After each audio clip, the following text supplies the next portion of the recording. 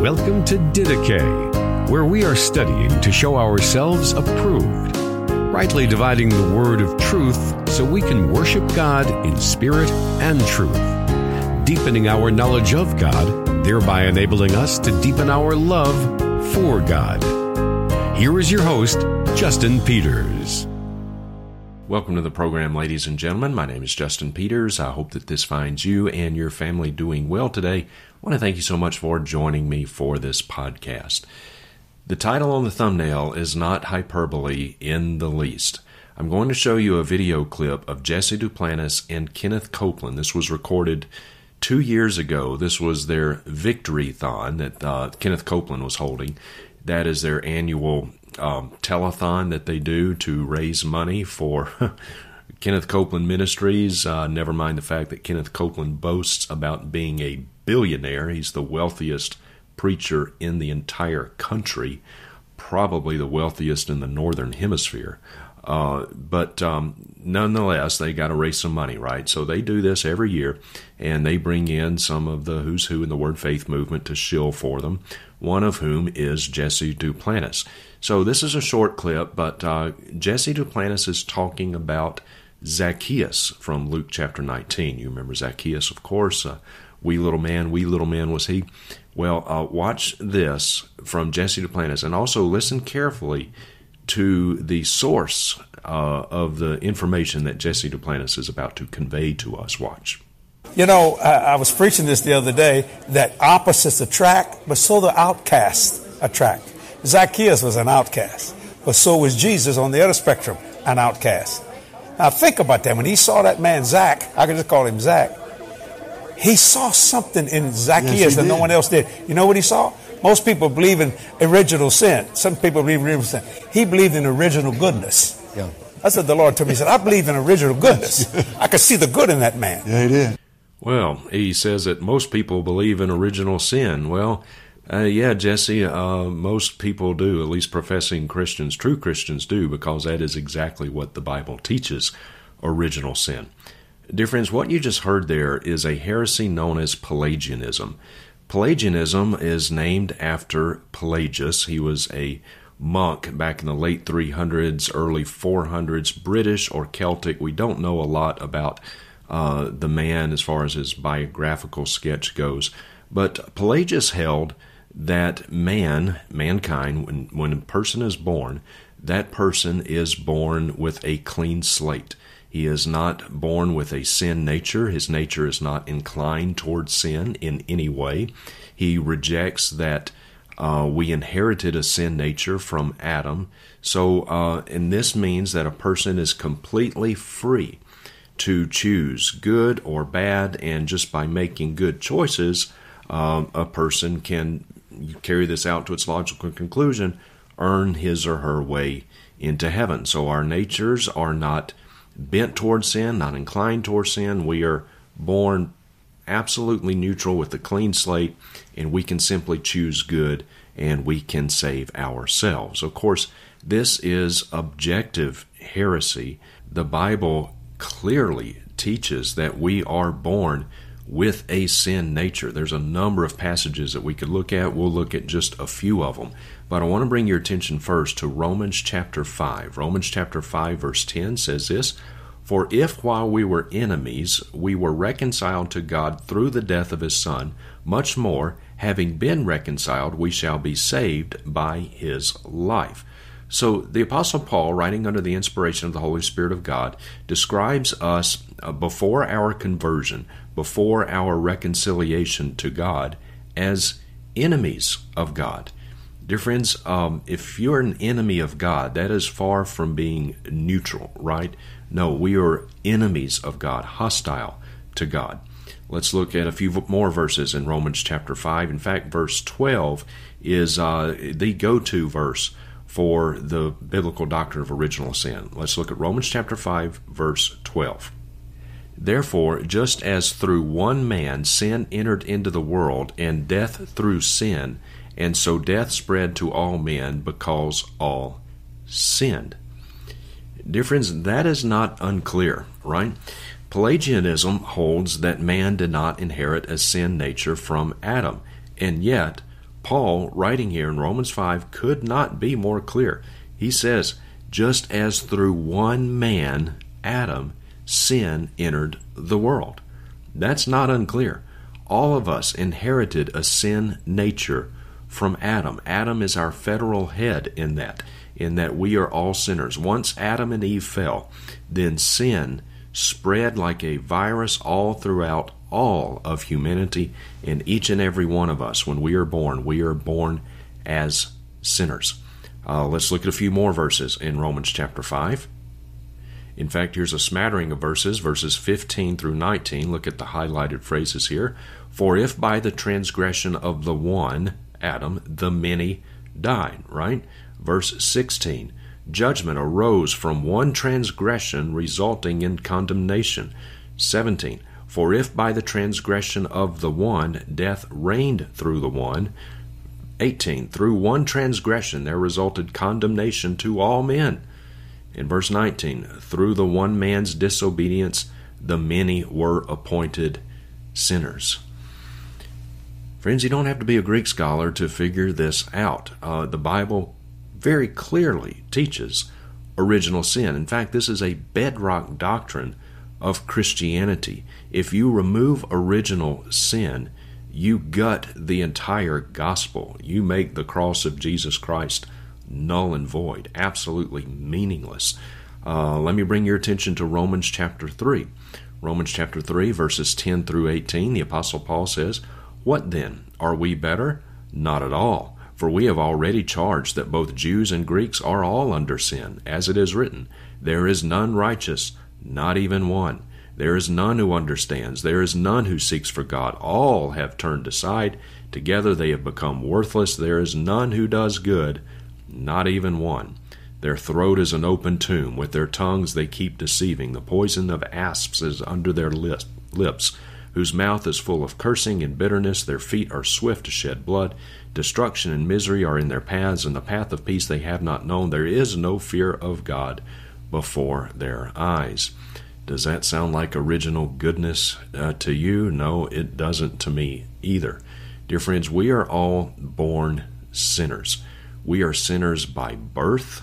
We are sinners by nature. We inherit a sin nature from Adam, every single one of us. Romans 3:23, for all have sinned and fallen short of the glory of God. So we are sinners by birth, by nature, and by choice. In fact, those of you who are parents, those of you who are grandparents, you know this. Your sweet little baby is not born morally neutral. Your baby, as cute and precious as babies are, they're born with a sin nature, and it doesn't take very long before you see that sin nature cropping up, does it? No, in fact, all of us have seen these videos on YouTube of little toddlers getting caught with their hand in the cookie jar, and they are caught with, eating chocolate or putting on makeup or whatever, and they're busted. But you ask them, did you do this? No. You don't have to teach kids to lie. It comes very naturally. Watch. Did you eat a cupcake? No. You didn't eat a cupcake? No, I was at home. You sure you didn't eat a cupcake? No. I thought you maybe had a cupcake. No. No? No. Definitely not? No. Not like in the last couple minutes? No. No cupcake for Jack? No. Oh, okay. What'd you eat? Nothing. Nothing at all? No. Are you sure? No. Nothing at all. Oh, okay. It looks like you had a donut to me. I did? I think so. No, I don't want in my tummy party.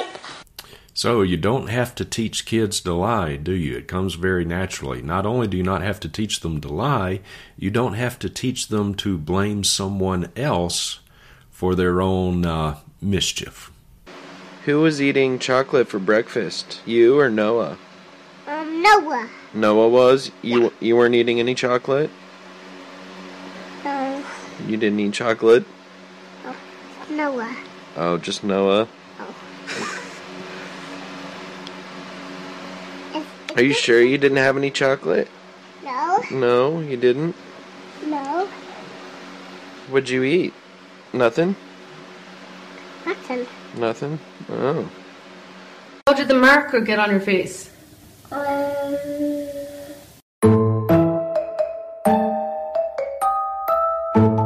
put it on your face? Daddy. Daddy put it on your face. Yeah, Daddy. And who put the toothpaste on your face? Daddy. Oh, Daddy did that too. I think it was you. No, Daddy. Noel, who drew on Mummy's mirror? I don't know. Was it you? No. Who was it? It's Batman. Batman. Batman did it. I think that might be my favorite. Batman did it.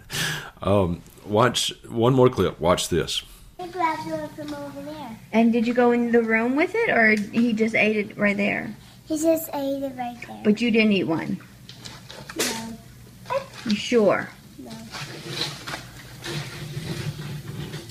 You see that little girl when she's confronted by her mom, she knows she's lying in her body language. You don't have to have a body language expert to come in and watch that. You see how she cowered down and she dropped her head, kind of trying to hide. I mean, she knew she was lying. She knew she was busted. She knew she was lying, and she tried to cover it up. That is a guilty conscience. Even at that age, children's consciences get to them. They know that they're lying. You don't have to teach them how to lie. It comes naturally. Why? Because we are born with a sin nature. And to deny this is to deny fundamental biblical doctrine on the nature of man and his need for redemption. So this is objective heresy that Kenneth Copeland and Jesse Duplantis here are teaching. In fact, this was such egregious heresy that some of the early church councils dealt with it, and they condemned it, roundly so. It was condemned first by the Council of Carthage in 418, and then yet again, just 13 years later, at the by the Council of Ephesus in 431. So the early church recognized this as the objective heresy that it is. They recognized the danger of it, and they recognized that it completely undermines and guts the gospel itself. Pelagianism is a denial of the gospel of Jesus Christ. Make no mistake about it. It is a denial of the gospel. In different scripture is very clear. Left to ourselves, we are neither willing nor are we able to come to Christ on our own. Romans chapter 8, verse 7 says, the mind set on the flesh, which all of our minds are before Christ, the mind set on the flesh is hostile, not neutral, hostile toward God, for it does not subject itself to the law of God, for it is not even able to do so. Not even able. The sinner is neither willing nor is he able to come to Christ apart from the sovereign grace of God. In fact, I would submit to you that what Jesse Duplantis and Kenneth Copeland taught in this clip is even worse than Pelagianism, because Pelagianism basically holds that we are born neutral, that we can choose to do good or bad. Jesse Duplantis takes it a step further than that, and he says we are born not even neutral, we're born good. We're born with original goodness. I think even Pelagius would say, whoa, Jesse, you're taking this a little too far. Pelagius would probably call him out as a heretic. This is just unreal. And as if that's not enough, the worst thing about this clip, I don't know if you caught it, so let me play it again. Listen carefully to what Duplantis says here. He believed in original goodness. Yeah. That's what the Lord told me. He said, I believe in original goodness. I could see the good in that man. Yeah, he did. Duplantis says Jesus believed in original goodness. He said, referring to Jesus, Jesse Duplantis is claiming that Jesus spoke to him and told him, I could see the good in that man. Liar. Jesse Duplantis, you are a liar and you know it. Jesus did not. He emphatically did not tell you that. Jesus is very clear. Read Mark chapter 10. Jesus said to the rich young ruler, why do you call me good? No one is good but God alone. That's what the real Jesus said, Jesse. Jesus was not correcting the rich young ruler, as we call him, by the way. He was not correcting him. He was leading him. Jesus was saying to this guy, okay, you call me good, but why? Do you call me good because you think I'm a good teacher that tells some good stories and does some good things? Or do you call me good because you understand that I am good because I am God? Jesus is affirming his deity. There is only one who is good, and that is God. Jesse Duplantis, you are a liar. And Kenneth Copeland went along with every word of it. Yeah, he did. Yeah, he did. No, he didn't. So it's not just that they're teaching heresy and blaspheming the name of Christ, but that very heresy, that very blasphemy that they teach, they actually ascribe to Jesus as the source. He is the source of this heresy and blasphemy. And some of the most blood-curdling blasphemies that have ever been uttered in the broad spectrum of evangelicalism have come from the lips of Kenneth Copeland and Jesse Duplantis, and they ascribe these blasphemies to Jesus. They claim that they get these heresies from Jesus. They compound their error, and they compound their sin, and they compound their condemnation.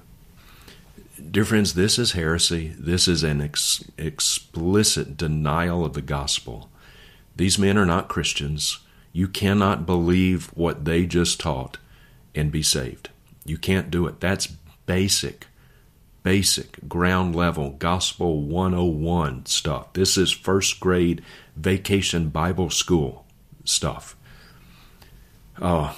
Duplantis, Mr. Copeland, if you are watching this by some chance, I will make an appeal to you yet again like I've done before.